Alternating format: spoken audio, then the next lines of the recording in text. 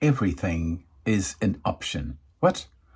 Quotes, everything is an option, isn't it? No, it's not, Keith. Yes, it is. No, it's not.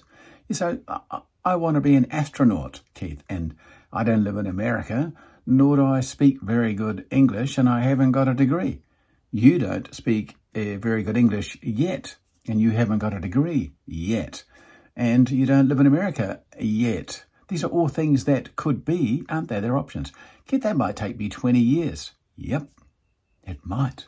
It might take you 5. It might take you 30 years. What if you're never an astronaut in this example we're giving today? Imagine how fantastic your English would be. Imagine if you did get your degree and felt fantastic because of that. Imagine if you did emigrate to America and didn't quite get into the astronaut category, but ended up getting a fantastic job at SpaceX or NASA or Virgin Air or whatever they call the one that goes into space these days. You say, well, then I wouldn't fulfill my goal.